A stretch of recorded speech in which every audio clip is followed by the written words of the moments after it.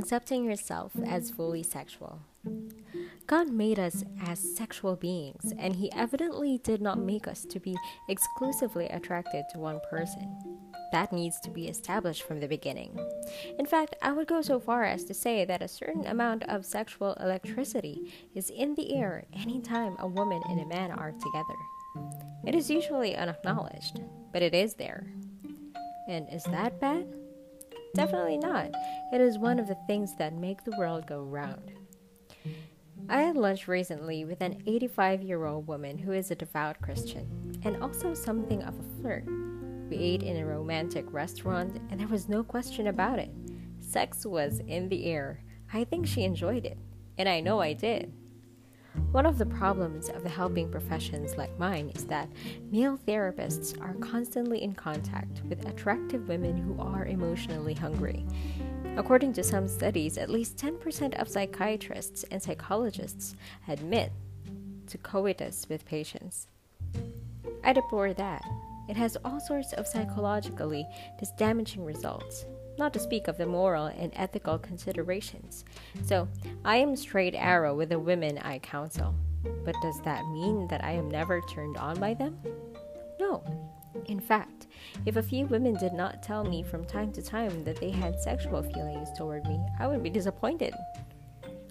In some religious circles, there is so much teaching about controlling your instincts that a tremendous amount of psychic energy is expended in repressing every sexual fantasy in order to keep your thoughts pure. There are two results. The first is anxiety. A great deal of pressure builds up from such repression.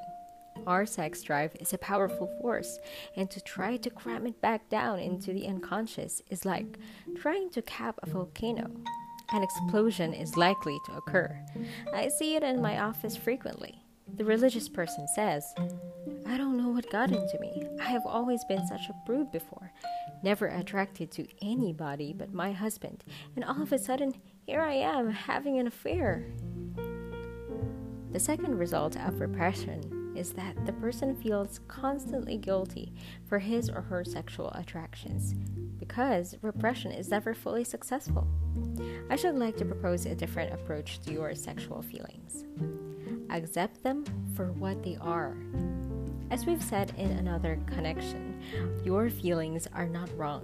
It is when you act on them that you enter the realm of morality. So, allow yourself to be free to feel. Do not be afraid of your unconscious.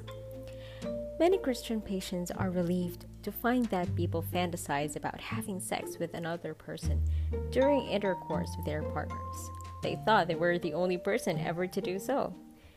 When Jesus said that when you lust after a woman, you have already committed adultery with her, He was not saying that you commit a sin every time you have a sexual thought. If so, we are all hopelessly mired in daily sin.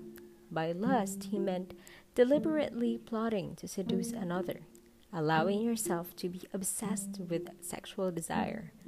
And that is indeed dangerous, for then you have, as He said, as good as done the deed, for the act will eventually follow upon your obsession. There is a difference between a passing attraction, which is normal and fun, and a single-minded intent to bed another.